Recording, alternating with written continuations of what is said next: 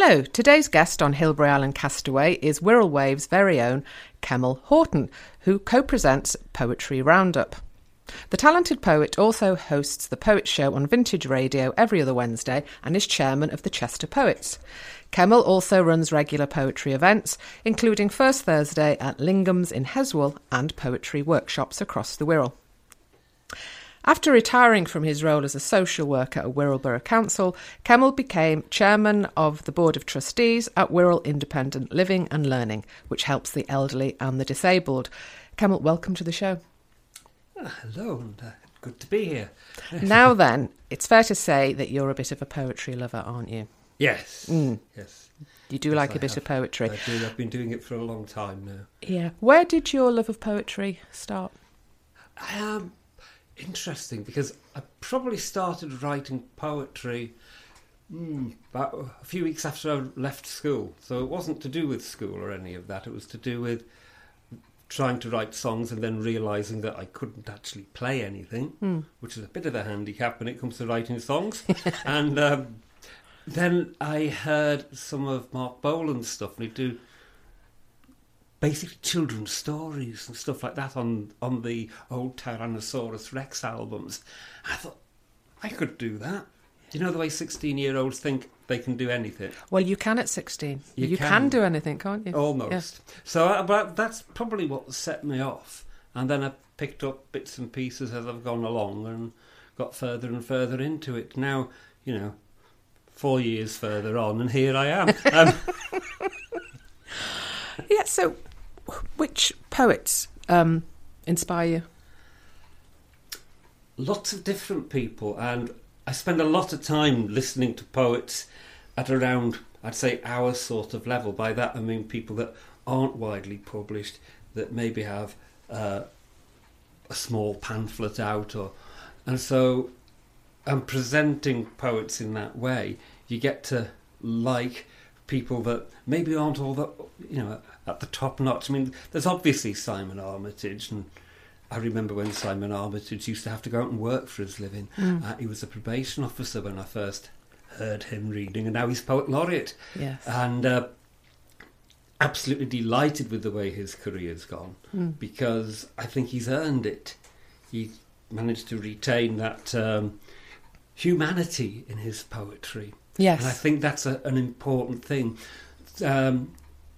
Authenticity and humanity, I think, are two core things that should be in poetry. And you can get a lot of poetry which is technically very good, but lacks that, and it feels cold. Now, bearing that in mind, your first choice is interesting. I'm not surprised it's on your list. Would you like to introduce your first song? My first song is Bob Dylan. I thought I'd pick a hit, one of his hits, that isn't widely known nowadays. And it came out in 1971.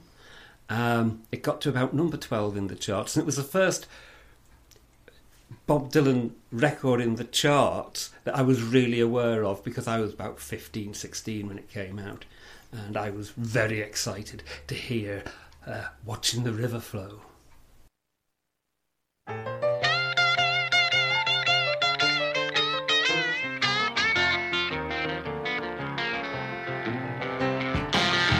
What's the matter with me? I don't have much to say. Daylight sneaking through the window and I'm still in this old night cafe.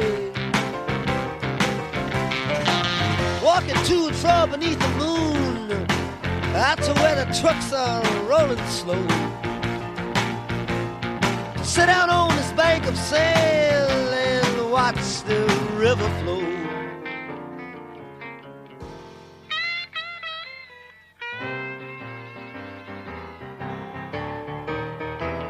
Wish I was back in the city instead of this old bank of sand, with the sun beating down over the chimney tops and the one I love so close at hand. If I had wings and I could fly, I know where I would go. But right now I just sit here so contentedly and watch the river flow. People disagreeing on just about everything, yeah. Makes you stop and wonder why. Why, only yesterday I saw somebody on the street who just couldn't help but cry. Oh, but this old river keeps on rolling low. No matter what gets in the way and which way the wind does blow. And as long as it does, I just sit here and watch the river flow.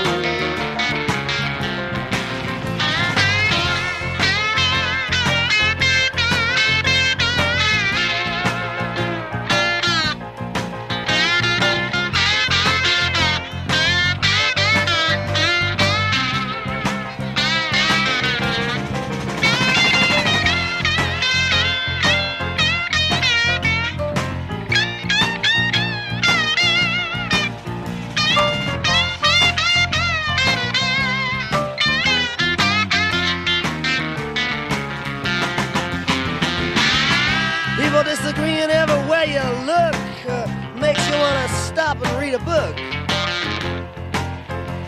Well, only yesterday I saw somebody on the street that was really shook.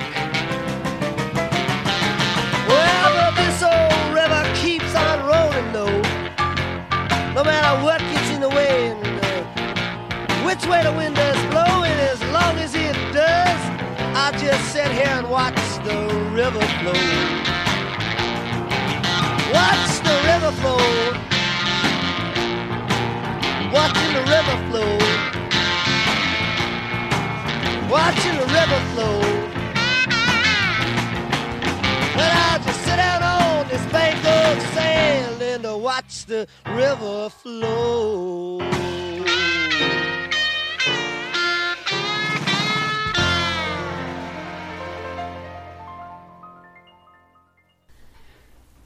Kem, how do you feel when you hear that song? Oh, it takes me back to those early days of getting into Bob Dylan and getting loads of second-hand LPs those days. Now it's charity shops and second-hand CDs, but loads of second-hand LPs. And but I like that particular track because it does get you on. You want to move to it. It's a good party track. Dylan's got quite a lot of good songs that you can dance to as well as listen to. And the other thing about that is it's about removing yourself from the city and getting out somewhere and withdrawing a bit, which I think Dylan, well, at that time he was quite withdrawn from the whole music business. And that's why I think it came out just as a single. The B-side was Spanish is the Loving Tongue, which is occurred on one or two collections, but that particular track, as far as I'm aware, is only available on the Greatest Hits Volume 2.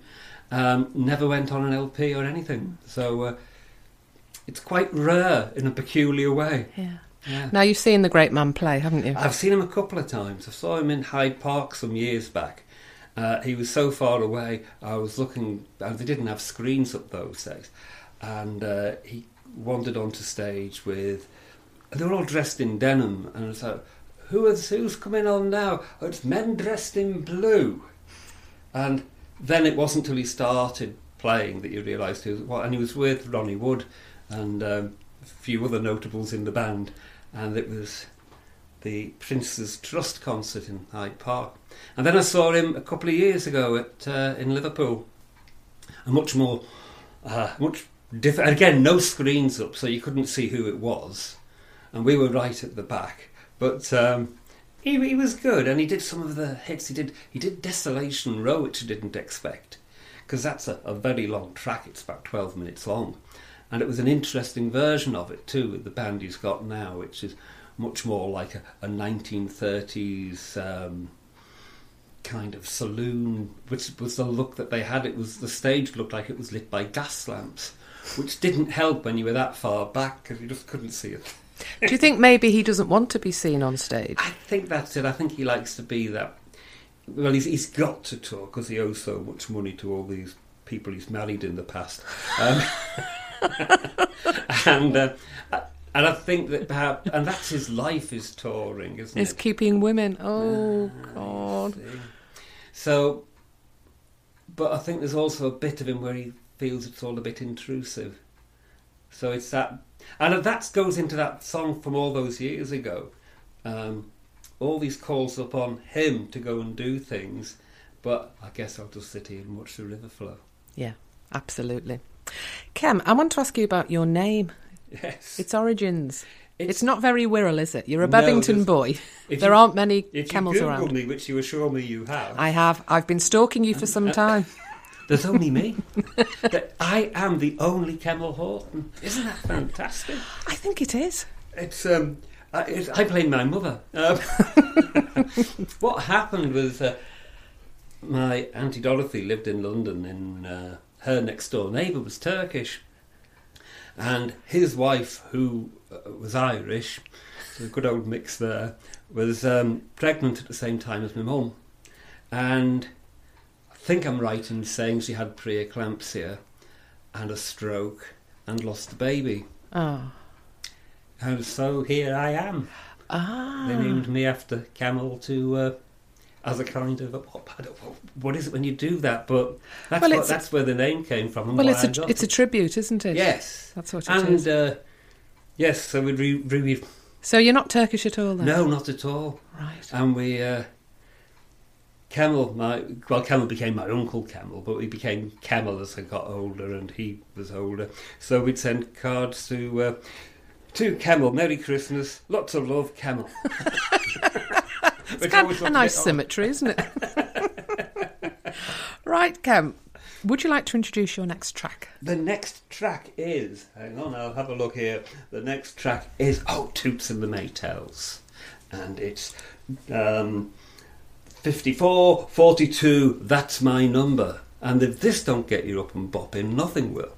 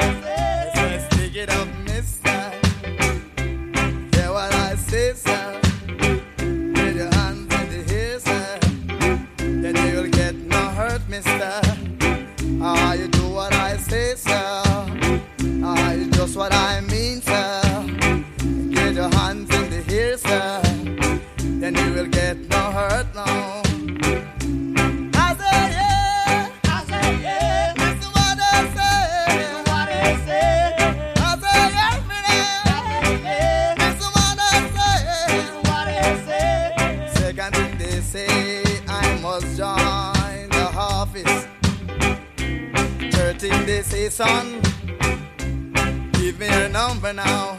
He said, what's your number? I don't answer. He said, what's your number, man? I don't answer. He said, what's your number now? He said, what's your number now? I said, hey, 54, 46, that's my number. Oh, 54, 46, that's my number. One more time.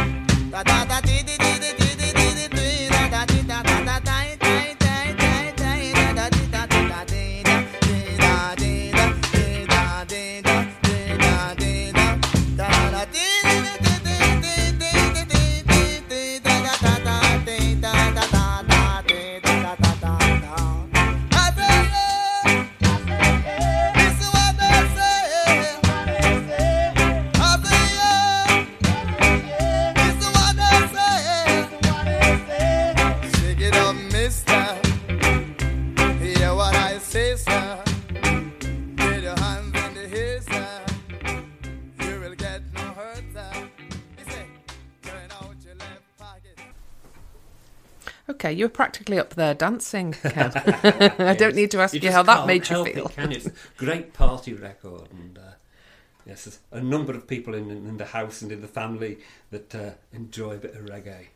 And 5446 was his Toots' number when he was in prison, and I think just to take that and make that song out of it, and it's two fingers to authority, isn't it? In a nice, laid-back way. yeah, no one it's gets like- hurt, it's just nice. Yeah, and I think that's the other thing about reggae in particular. It's the music of people who are oppressed, and people who are oppressed write the most uplifting music, and always have done. You only need to read the Psalms.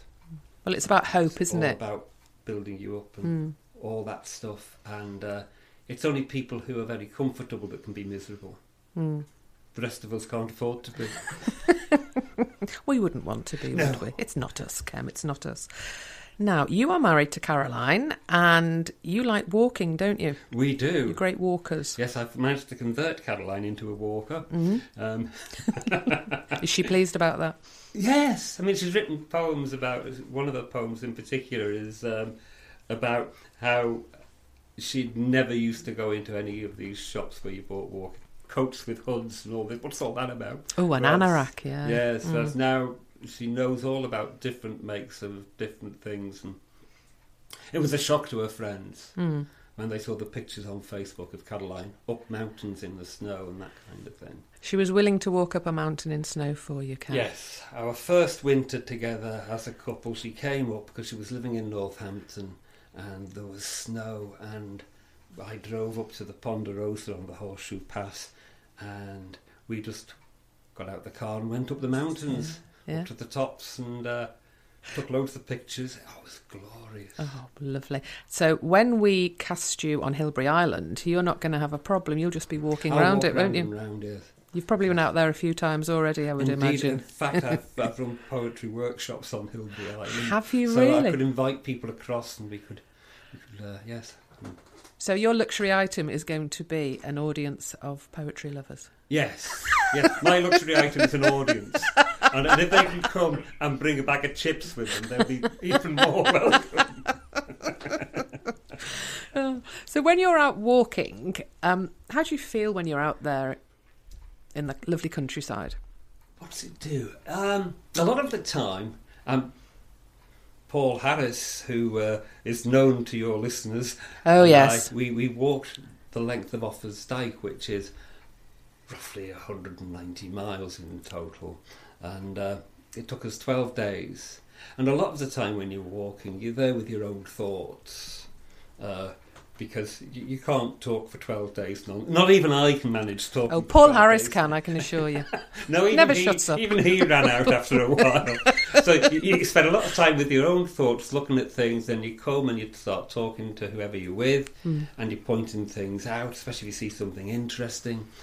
And it's just a very natural pace. That's the thing. Is again, society today, we jump in our cars, we jump in aeroplanes, we're all over the place, and everything's timed. Just slow it all down to the pace that you walk at, and everything starts to feel better. And you can think. If you're running, you can't think in the same way. If you're walking, you can mull things over, whatever you want to mull over. And why were you walking along Office Dyke? Well, one of the things that initially, because I said to Paul, I've always wanted to walk Offers Dyke, and he said, I'll do that. And I've been waiting for over 40 years to find some idiot that would say, I'll do that. And so we decided we'd do it. Once we decided we'd do it, I thought, well, let's do something and make some money while we're doing it and get sponsors. You weren't robbing people on the way, were you? Well, it was tempting. But what we did is we got sponsored for neuroendocrine cancers. The NET, it's the charity. And because a few months earlier I'd lost a very close friend to a neuroendocrine cancer, which is a horrible thing because there's not much. Your life expectancy once you're diagnosed with one is about 3 years. and she had exactly 3 years. And it was a great loss, and I just wanted to do something for her and for other people that have that. So how much did we raise? It was over £1,000, about £1,600 we raised. Oh, that's great. And which was great because it put a bit back. And yes, I'm pleased to have been able to do that. I'm really pleased to have done the walk. Yeah. And what is your next song for us, Kev? My next song is... Let me have a look here. It is Bruce Springsteen. Now, my friend that had the cancer, we went to... we saw Bruce Springsteen. This was on the playlist.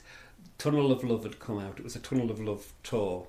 And there was me and Tracy and her sister Jackie and a few other people. And it was at Aston Villa Football Club, which is a rare thing for me to be seen in a football stadium. But, but you're not into the game, are you, Cam? No, it was... so, yes, so this song is... I'll dedicate it to Tracy.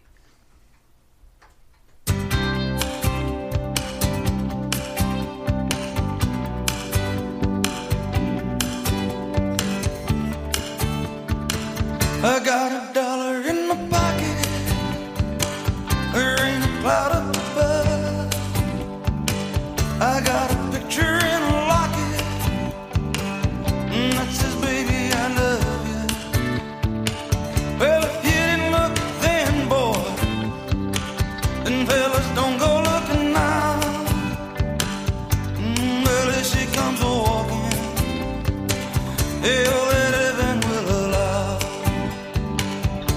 Say, hey there, Mr. Bouncer, now all I wanna do is dance. But I swear I left my wallet back home in my working pants. Come on, swim, slip me in, man, I'll make it up to you somehow. I can't be late, I got a date with all that heaven will allow. Rain and storm and dark skies, well, they don't mean a thing if you got a girl that loves you and wants to wear your ring.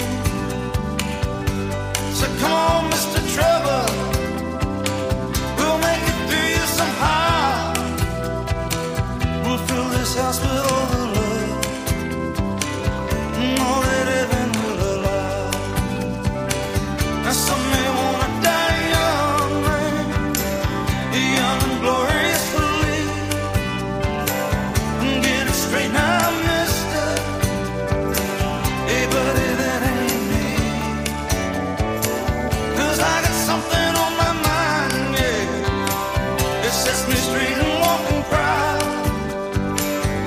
And I want all the time, all that heaven will allow. Yeah, I want all the time, all that heaven will allow.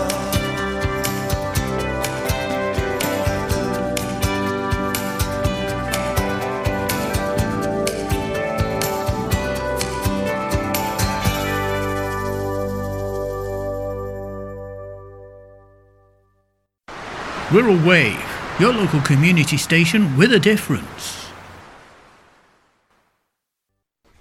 Now, you spent most of your working life as a social worker, didn't you, for Wirral Borough Council? One way or another, not necessarily as a social worker, but I ended up as a social worker after quite a long time. I started off, I was sitting at home, minding my own business, trying to learn how to smoke a pipe and write a novel. How old were you at this point?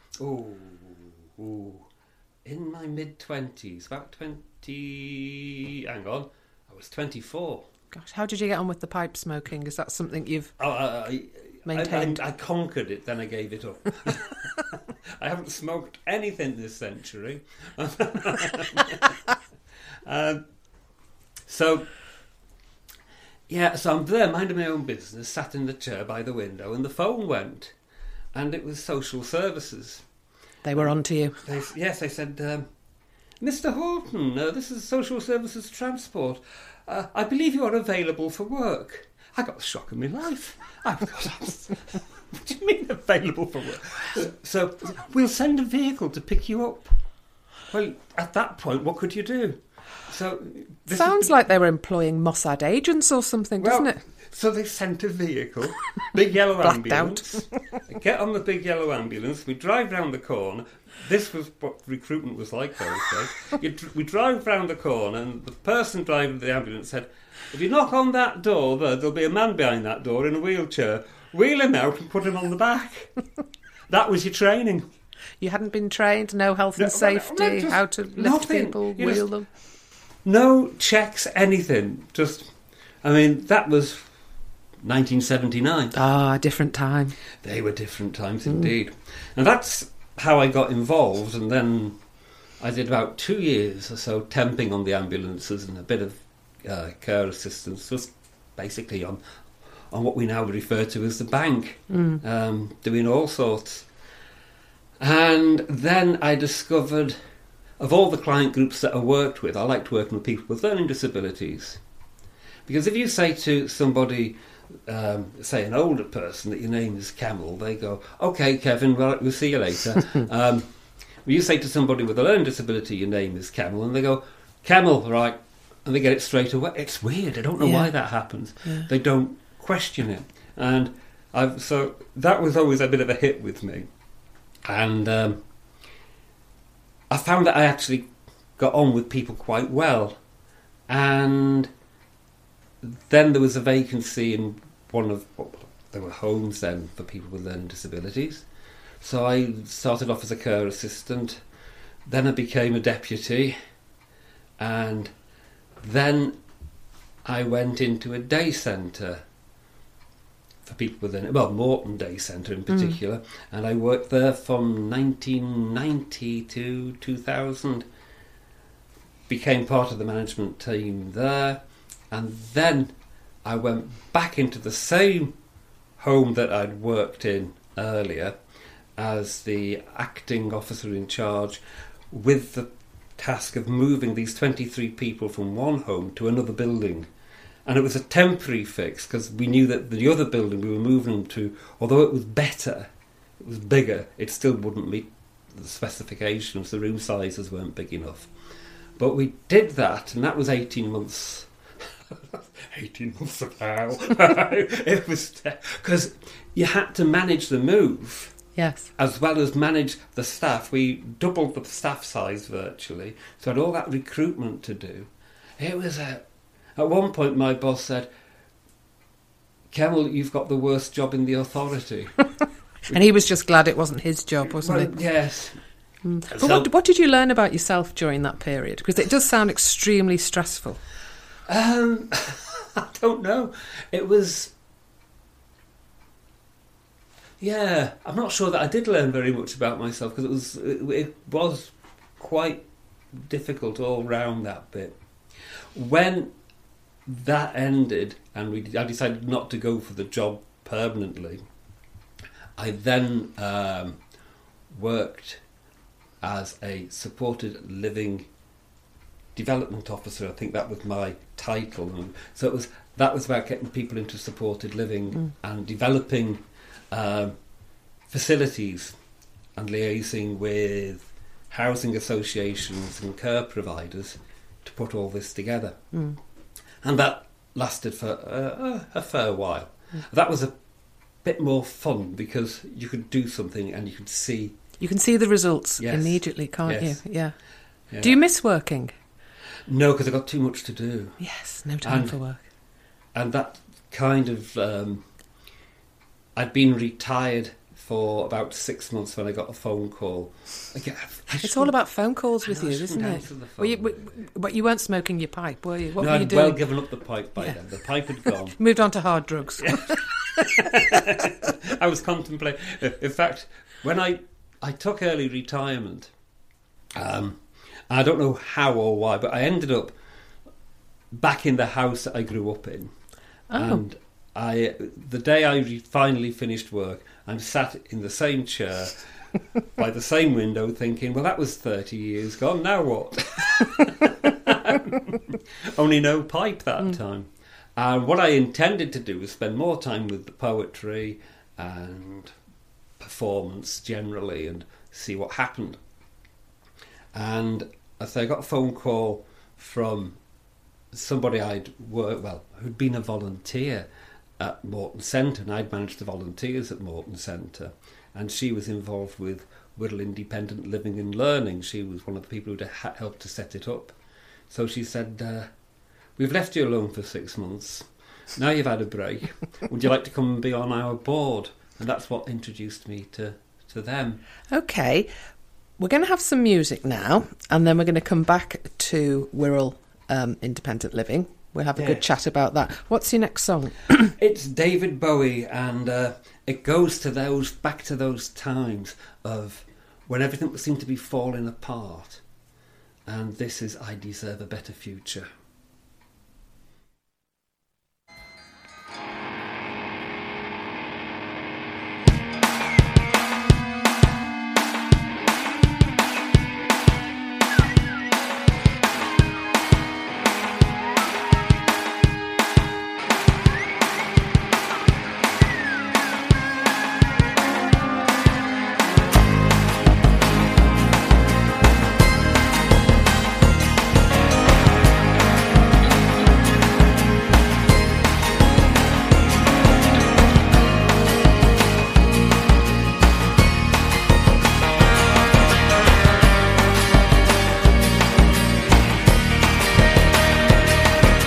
Please don't tear this world asunder.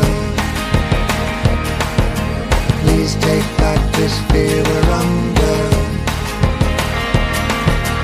I demand a better future, or I might just stop wanting you. I might just stop wanting you. Please make sure we get tomorrow.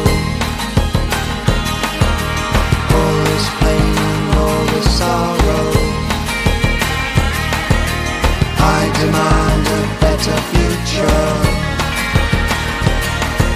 or I might just stop needing you. I might just stop needing you. Give my children sunny smiles, give them room and cloudless skies. I demand a better future, or I might just stop loving you, loving you, loving you.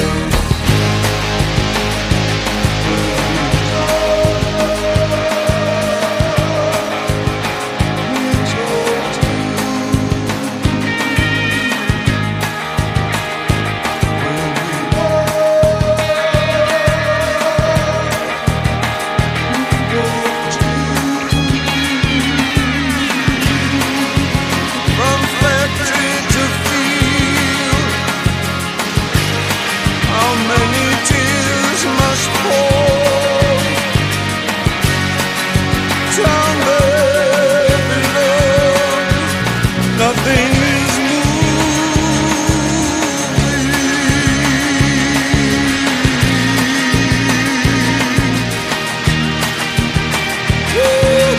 I might just stop wanting you. I might just stop needing you. I might just stop loving you. I demand a better future. I demand a better future. I demand a better future, or I might just stop loving you, loving you, loving you. I demand a better future. I demand a better future. I demand a better future, or I might just stop loving you, loving you, loving you. I demand a better future.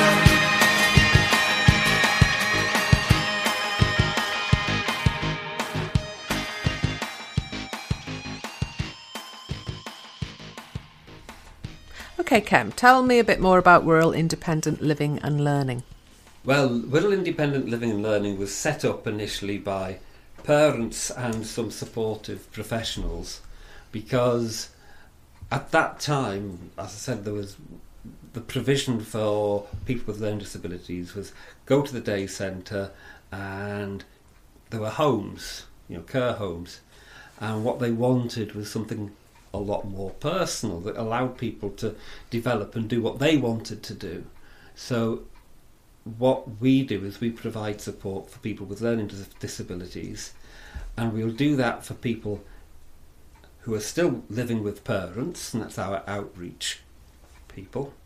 And we also have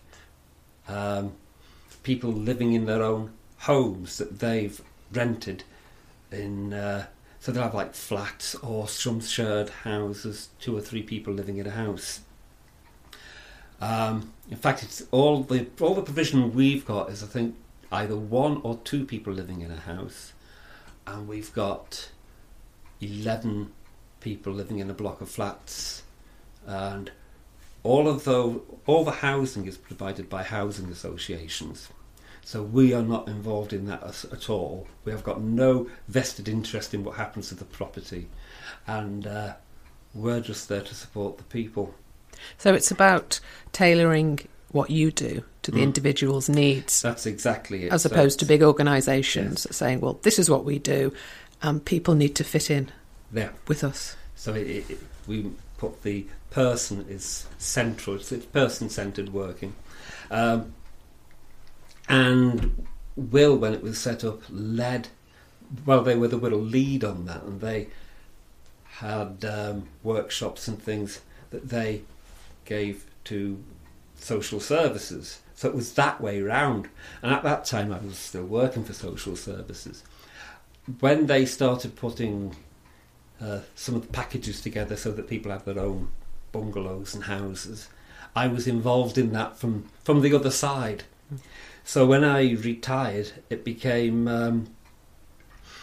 I was kind of an obvious choice for their board, really. And in a sense, I've just carried on doing what I used to be paid for. And I chair the organisation now.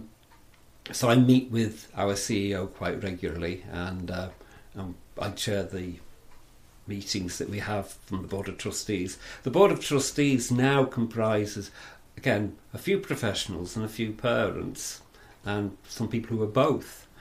And it's just really about trying to get a consensus of opinion about what we ought to do about various things.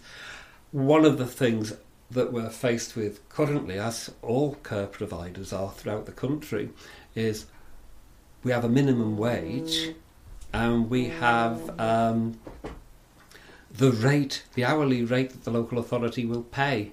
Yeah. And the two don't really go together. So there's a shortfall between. There is, because when you first look at it, you might say, well, that's plenty of money, but you've got to train people, you've got to pay for them to be trained, you've got all the backroom stuff, and you've got to pay for the for people's holidays and sickness out of all of that. So how do you fill that gap? It's difficult. We started off wanting to pay people more than... Well, in fact, I don't think the minimum wage had even come out then. But the aim was always our support workers should get more than support workers were generally paid. Yes. Now we can't do that. We can only just pay... I think we're about 10p above the minimum wage. And looking at the current round of payments coming out of the council, we might not be able to keep that up as the minimum wage goes up. We might end up just paying the minimum wage. Yeah. I don't know how that's going to fall. Yeah, that must be a worry for you. It is, because we want to employ people who, we want to give our staff something decent. Yes. And we want to also attract people that are going to be, that are going to want paying. Are you worried it's going to affect recruitment? Well, it does affect recruitment. There's no two ways about it. I'm not selling it very well, I hasten to add, but there's always work out there for people to do. I mean, if people want to apply, I believe we're a good company to work for because we do care about people, and it's a small company in as much as we've got roughly 90 to 100 staff, and we support about 60 people. So we're quite small. We don't want to be huge. Yes. That's never been on the agenda. We need some growth, because if you don't have any growth, it goes the other way. You start to stagnate. Yes. And we need some growth so that there are opportunities for staff to develop. So that all goes into...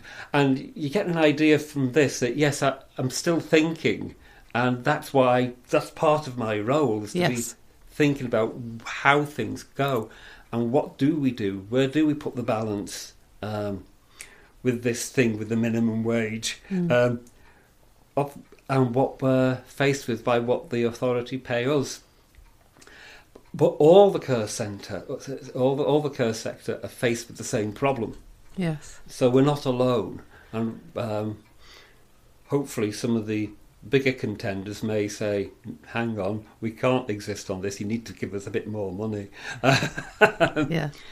But again, the local authority are equally tied, because they've had they get a settlement grant each year from the central government, and each year since the austerity came in, it's been cut back and cut back and cut back. Now, this government is now saying that they're not going to do that. They're going to increase the money. But by the time that comes through, it won't be this year, because the settlement grant's already been done for this year. That's already settled.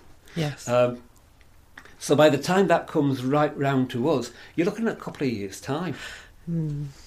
So, these are all the machinations. These are that things go on. that you have to sort out, and you will sort them out, won't you, Ken? It's not me alone, but I'm part of that discussion. I'm in there, and our CEO Dave Large, we spend a lot of time chatting to each other and bouncing stuff about, because that's what we have to do. That's your job. It's our job. Yes. On that note, what is your next track? My please? next track is The Killers, featuring Lou Reed, and this is Tranquilize, and for no other reason than this is just fantastic. The combination of Lou Reed and The Killers, I just love it.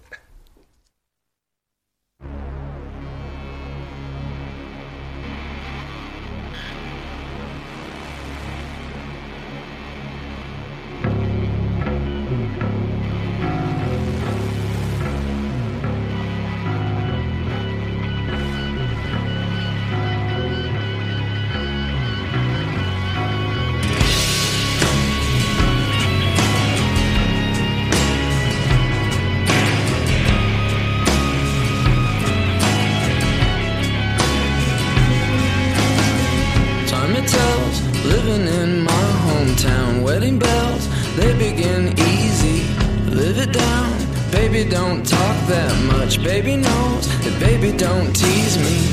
In the park, we could go walk and drown in the dark, or we could go sailing on the sea. Always here, always on time, close call, was it love, or was it just easy?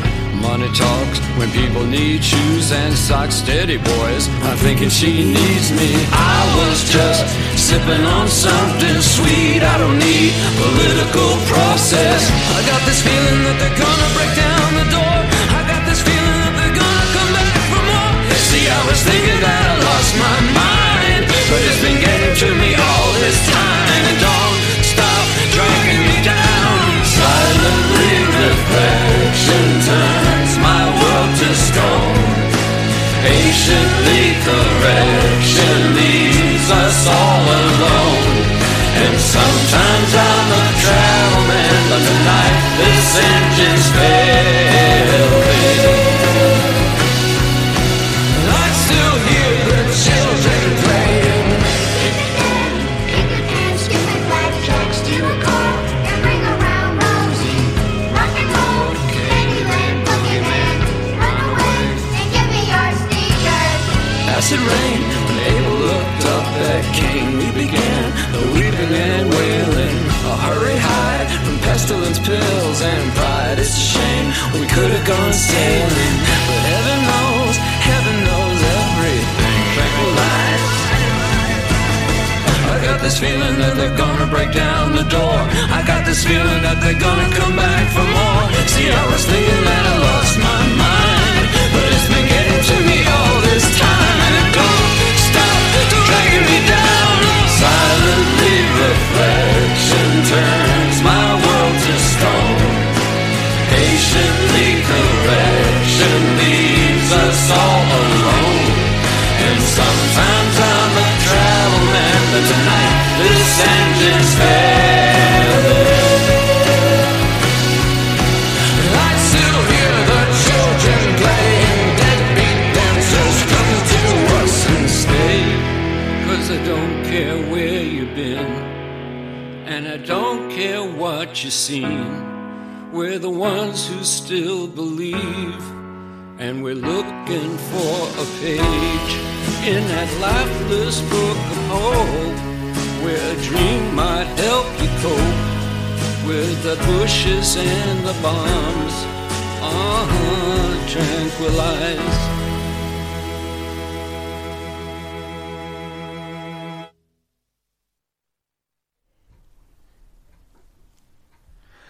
Yes, so Lou Reed and the Killers, wonderful stuff. Just while we were talking about Whittle Independent Living and Learning, I've found the work and the stuff that I've done, not just for them, but over the 30 years, I have to say, it's been a blast. I've enjoyed... I won't say I've not gone away swearing and muttering at times, because I think we all do that. That's the nature of doing anything. But it's been a blast. I've enjoyed, and I've been able to see things that I've achieved, Yes. which not everybody can. So if that work appeals to anybody listening in, and they want to have a go, by all means, have a look on the website for Whittle Independent Living and Learning. And we're based in Tower Keys, by the Four Bridges, and you can get an application form off the website. I say the pay is not great, the hours are antisocial, but it's a good field to work in, and if you're patient, there are opportunities. And you'll get your rewards from You dealing do, with you do. people I mean, who... I find lots of people that... I mean, we've got staff who've worked for us for a very long time, and we've just come up to our 20th anniversary. And there are staff that have been with us all that time, so we can't be that bad. You must be doing something right. Yeah, and that's because, again, the care sector, because the pay isn't that great, the staff turnover, most people have a much greater staff turnover than we do. But And, you manage to retain people. Yeah. And nobody's there for a profit. No. And a lot of the care sector, they're still having to pay the directors and the shareholders. Any money we have, and we're a registered charity, so we do various fundraising events which help to swell the coffers a bit so that we can provide some things a bit extra to the people Now, we support. Talking about your fundraising, I believe that you're quite good playing the role of auctioneer. Is that right? Yes, and bingo calling and all these other things. Oh, the glamour. I am something of a performer. I've been involved in Amdram in the past, and which has given me an edge on to how to present and do things.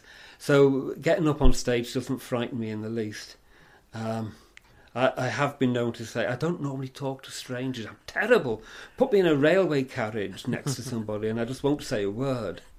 But you put a whole hall full of people. So I don't talk to strangers unless there's an orchestra pit in front of me. Why do you think that is? I mean, I would assume that if you were great in front of an audience, that you would be good on a one-to-one. That surprises me. Well, I've had to think about this. I have had to think about it. What's your theory? It's control. Ooh. The Machiavellian bit there. No, it's if you've got an orchestra pit between you and who you're talking to, you're in charge. You can do it.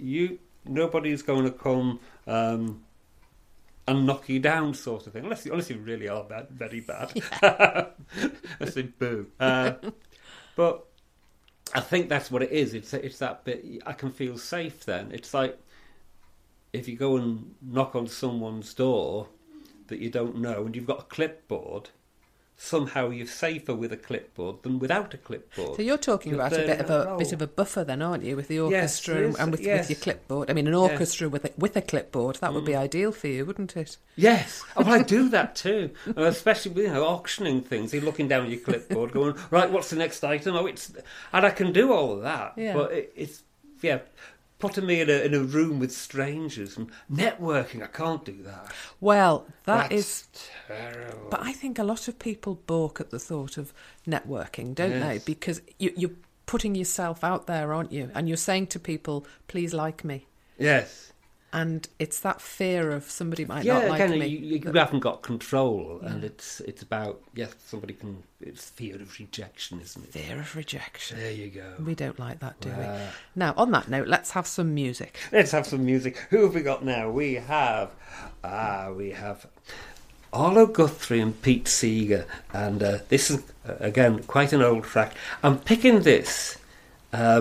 This song in particular, there was a TV programme recently about the plane crash that took place in the late 60s. And what happened, it was all deportees from America being sent back to South America. And all they were reported as was deportees. Nobody bothered finding out what their names were. And this one guy went round and investigated, and it took him 30-odd years to name everybody on that plane. So now there's a monument. And this song was recorded when nobody knew who these people were. And it's an Arlo Guthrie song backed up by Pete Seeger. And with the current things that are going on in the States with people being deported, I just thought it was so relevant for today. So here it is, Deportees. This next song I'm going to sing is an old song, not too old. I sang it on the Midnight Special on that NBC thing, and never got on the air. Never released it. I don't think it was the song itself. It was probably the introduction, you know. Well, before I sang the song, I said, I was talking about little kids, because I got some, and I was saying, must be strange to grow up in this country and not know what a grape looks like. Doesn't sound too subversive, right? Doesn't mean nothing. Kicked it off the air, though.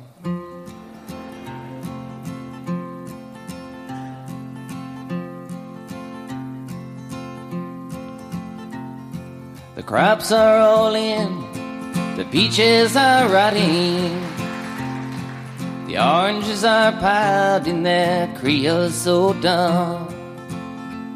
They're flying you back to the Mexico border to pay all your money to wait back again.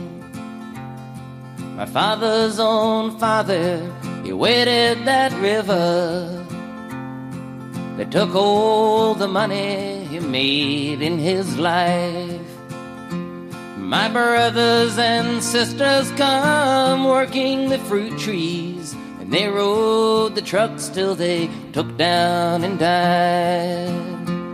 Goodbye to my Juan, goodbye Rosalita, adios mi amigos, Jesus y Maria.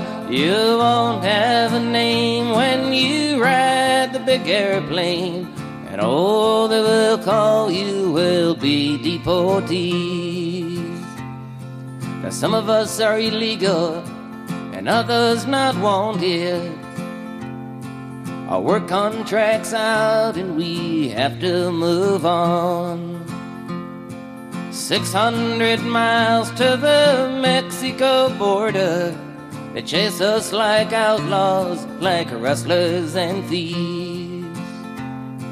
We died in your hills and we've died on your deserts. We've died in your valleys, we've died on your plains. We've died in your trees and we've died in your bushes. Both sides of the river, we've died just the same. Goodbye to my one, goodbye Rosalita. Adios, mi amigos, Jesus y Maria. You won't have a name when you ride the big airplane, and all they will call you will be deportees. The sky plane caught fire over Los Gatos Canyon. Like a fireball of lightning, it shook all our hills. And who are these friends, all scattered like dry leaves? The radio says they are just deportees. Is this the best way we can grow our big orchards? Is this the best way we can grow our good fruit? To fall like dry leaves and rot on your topsoil and be known by no name except deportees. Goodbye to my one, goodbye Rosalita. Adios, mi amigos, Jesus y Maria. You won't have a name when you ride the big airplane, and all they will call you will be deportees.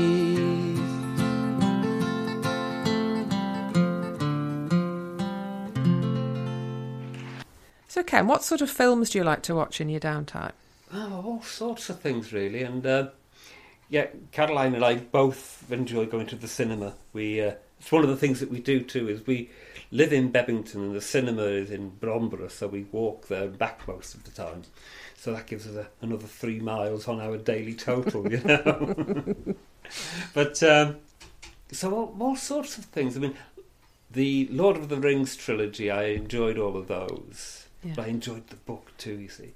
And again, the Lord of the Rings is one of those books that there's poetry in there. And so when I read that at quite an early age, that was quite influential. And yes, that whole notion of fighting the darkness, which of course is in Star Wars as well, and what is the nature of that darkness. So both of those things are fascinating. So I've just seen the latest and last Star Wars film. What did you make of it? I want to see the whole lot again now. The hardest thing is trying to work out who was whose son, daughter, who was related to whom. And has it all gone a bit Jeremy Kyle show in your head? No. Where you get these complicated family structures and there's all sorts of there was malevolence a bit of that. going on. And because it's taken, 40 years, it's a bit of a stretch now to try and remember who who was who to begin. But even when they re-released them, that was getting on for 20 years ago. So it's taken 20 years to present that story. And I think people can't be expected to know where it began. So I need to watch the whole lot and again sometime binge watch it, and then it'll all make sense. The film itself is good. I mean, wonderful effects, and they've brought out some wonderful things with people that from the other films and incarnations of it to tie it all up neatly in a nice bow, and there it is. But so it's well worth watching if you like that kind of thing. So, bearing in mind your love of music, how important is music within the films that you choose to watch? If the music isn't up to par, can it? I like some things. Affect the? I don't like the traditional musicals. I can't get that. I don't know why. Is it because they're a bit too happy? Maybe, yes. A bit too happy-clappy and all that business. Now then, things like Yesterday, that was brilliant. Yes. Now that I agree with you. And it was so funny. And not only that, but I've written songs. And I'm sure anybody that's tried to write a song has had that fantasy. What if the Beatles had never existed and you know all those songs and you can just do what he did? So it was so many people must have been their own personal fantasy and living that out and seeing where it goes and how he deals with it. So you do that the character in conflict there. That was good too. So again, if there's good music in the film, that's good. And films that tell a story. And in fact, I've not seen it now for 40 years probably. The Soldier Blue was a great film. Oh, tell me about that. Well, Soldier Blue links to our next piece of music. It's as if we planned that, isn't it, Cam? It's amazing. I didn't realise we had. But Soldier Blue was the theme tune was Buffy Sainte-Marie, who wrote the song Soldier Blue.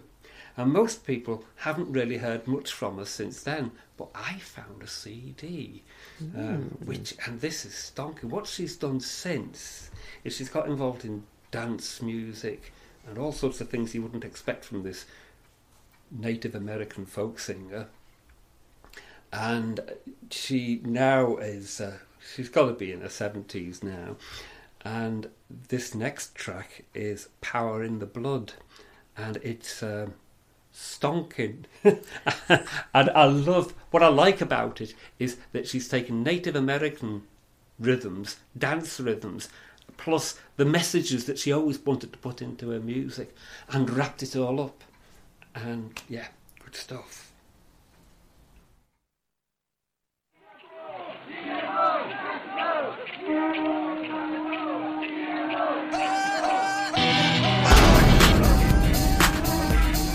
Power in the blood.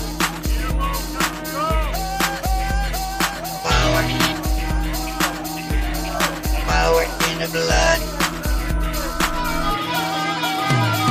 Power in the blood. Power in the blood. Power in the blood. Power in the blood. No time for spin doctors' medicine. Corporation government selling me some cover-up. Weaponizing pesticides, poison in my groceries. Nothing but another drug, a license they can buy and sell. No, I don't mind dying. I don't mind dying. I don't mind dying. But when that card comes, I will say no, no, no to war. No, no, no to war. No, no, no to war.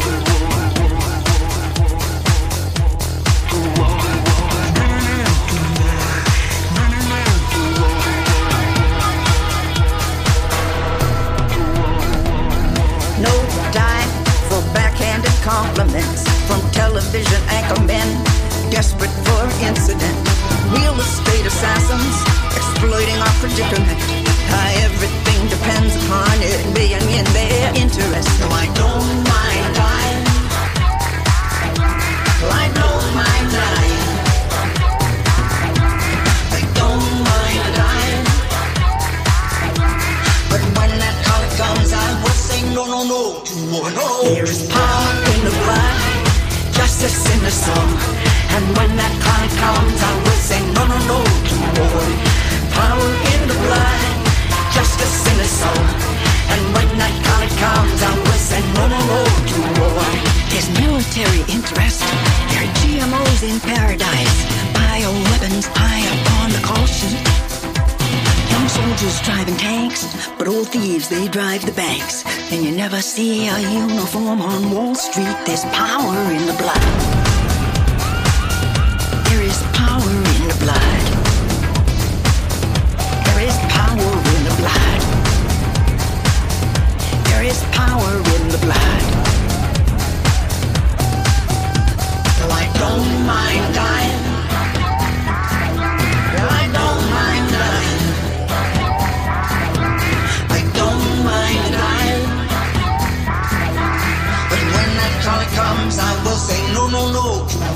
There is power in the blood, justice in the soul. And when that time comes, I will say no, no, no to war. Power in the blood, justice in the soul. And when that time comes, I will say no, no, no to war. There's power in the blood, justice in the soul. And when that time comes, I will say no, no, no to war. Power in the blood, justice in the soul. And when that time comes, I will say no, no, no to war. No, no to war. No, no to war. No, no to war. No, no to war. No, no to war. No, no to war.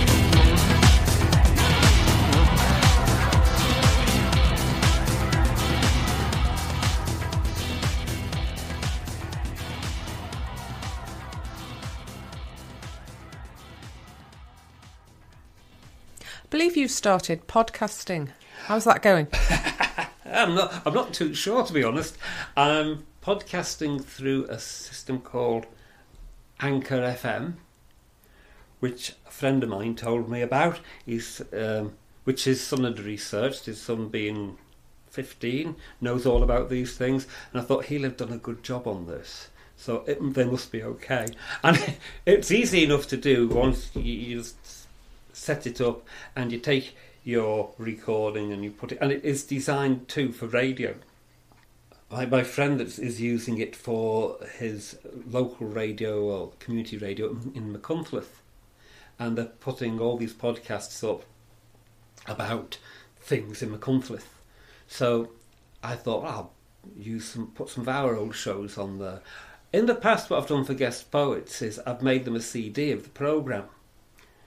So it goes on to 2 CDs because it's a 2-hour show. And then they get these things and they don't know what to do with them because they haven't got a CD player nowadays, because people have moved on, haven't they?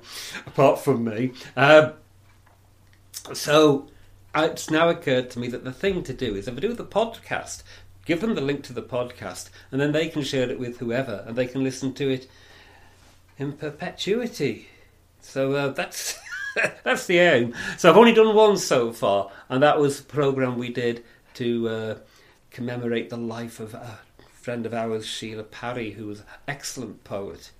And the more we've dug into some of her poetry, the more we've appreciated it too, and found out bits and pieces, because her partner or ex-partner is now has the task of emptying the house that they shared together.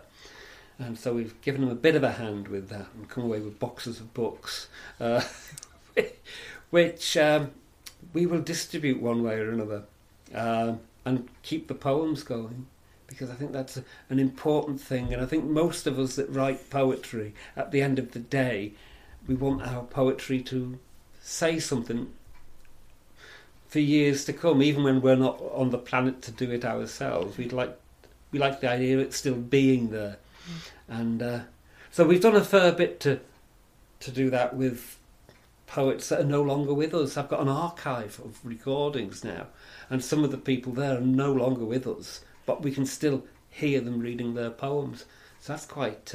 it's wonderful, isn't it? Because poetry, it's the spoken word, isn't it? And the person who's created it, you want to hear their voice, don't you? Yes. As opposed to someone else reading it out. Yes. You want to hear their voice, and that's what your podcasts will do. Yes, certainly to an extent. So we have... The show that we do is a guest poet, plus some stuff from the archive, plus some stuff that we read and some of our own stuff. So that's what will be going into the podcasts. Do you prefer to read your own stuff or other people's poetry? Well, I think the performer in me probably prefers to read my own, because I know I'll get that right. When I'm reading other people's poetry, I like reading other people. This is out loud and live. I like reading other people's poetry, but I'm never as comfortable with it. But I enjoy doing it. One of the things that we do as well is once a month we go to a old people's home and we read there. So again, anybody who wants to have a go, do get in touch. We read in a home in Rockferry, and it's been a task, because you're there and there's all sorts of alarms going off and noises, and you have to fight to get people's attention. We've been doing it for a few years now, and finally, I think it's become established. People are used to us doing it, and people actually look forward to us coming. And what I try and do with it too is, if you can read poetry about the local area, you can then talk about the local area. For example, I must go down to the sea again, that one, John Yes. Masefield. Well, he went to school in the River Mersey on HMS Conway. And so you can start talking about that. And we had one woman who said, I remember seeing the HMS Conway and the lads in Bedford Road all queuing up, all lining up to march down to the ship. Wow. And so you're sparking those memories. Yes. And so it's all about engaging with people again. Yeah. Now, bearing in mind your control issues, how do you feel when other people read your poetry? Oh, that's fascinating. It doesn't happen very often. or not while I'm in the room. Because normally, but sometimes I have heard other people read, and it's interesting. Indeed, the first time it happened to me was, am I allowed to mention another radio station? And, Go on, just this once. once. It was BBC Radio Merseyside. Never heard of them. Go on. No, they're probably... Flash in the pan. Yes. They won't last. Anyway, Peggy Poole ran a poetry programme, and I sent a couple of poems in, and this is 1970-something, about 1978-ish, I imagine. So I sent a couple of poems in, and it was really odd listening to these, what to me at the time sounded very posh people reading my poetry. Oh, yes. Yes. And so it was odd. But no, I quite enjoy it now, because I like listening to what other people's idea of it is and other people's spin on what you've written. So that's always interesting. Yeah. And I've had a go at writing. I've written a few sketches, and that's been interesting. I do have The Great Unplayed Play, which I wrote. It's only a short 2-act play, and take about an hour or so to perform. But the Amdram group I was with when I wrote it kind of fell apart before it got to doing my play. Oh, what a shame. I'm not bitter or twisted. No, out, you've moved on, haven't you? Right, Kem, what is your final piece of music? My final piece of music is Jeff Beck, who is an absolutely wonderful guitarist, with Imelda May, which is an interesting pairing. And Imelda May, I saw her appear ahead about 18 months ago on the Fesh Festival, and she's really good. Much better live than on record, in my opinion. She's much more rocky and but very versatile singer. And this is Walking in the Sand.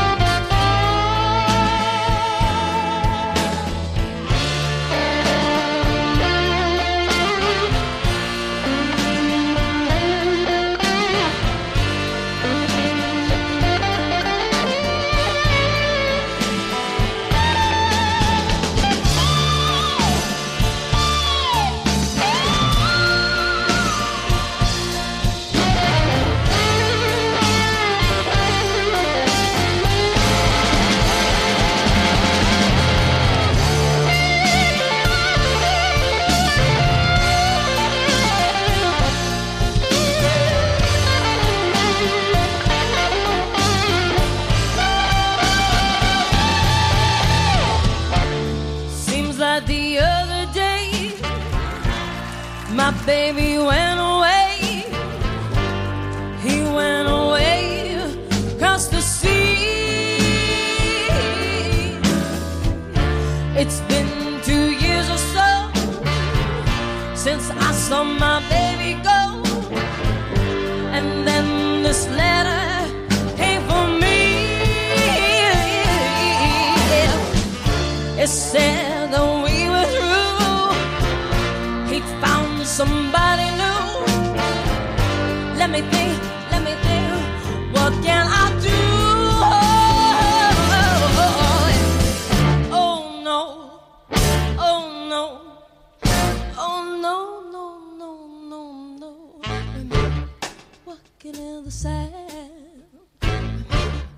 walking hand in hand.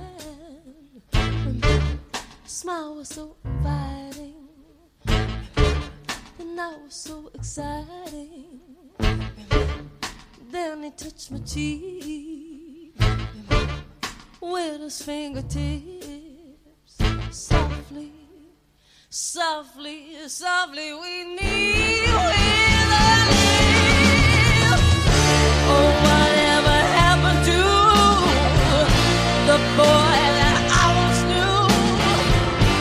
Oh, the boy said he'd be true. Oh, what will I do with the life I gave to you? Oh, what will I do with it now?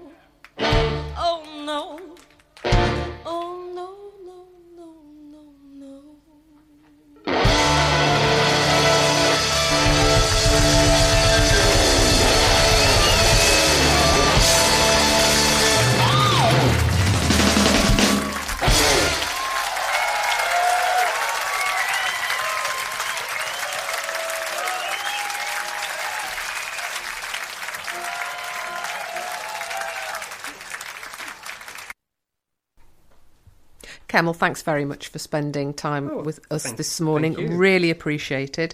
Now, before we mercilessly cast you away on Hilbury Island, which piece of music would you select to take with you? Oh, that's so hard. Out of all of those, maybe that last track.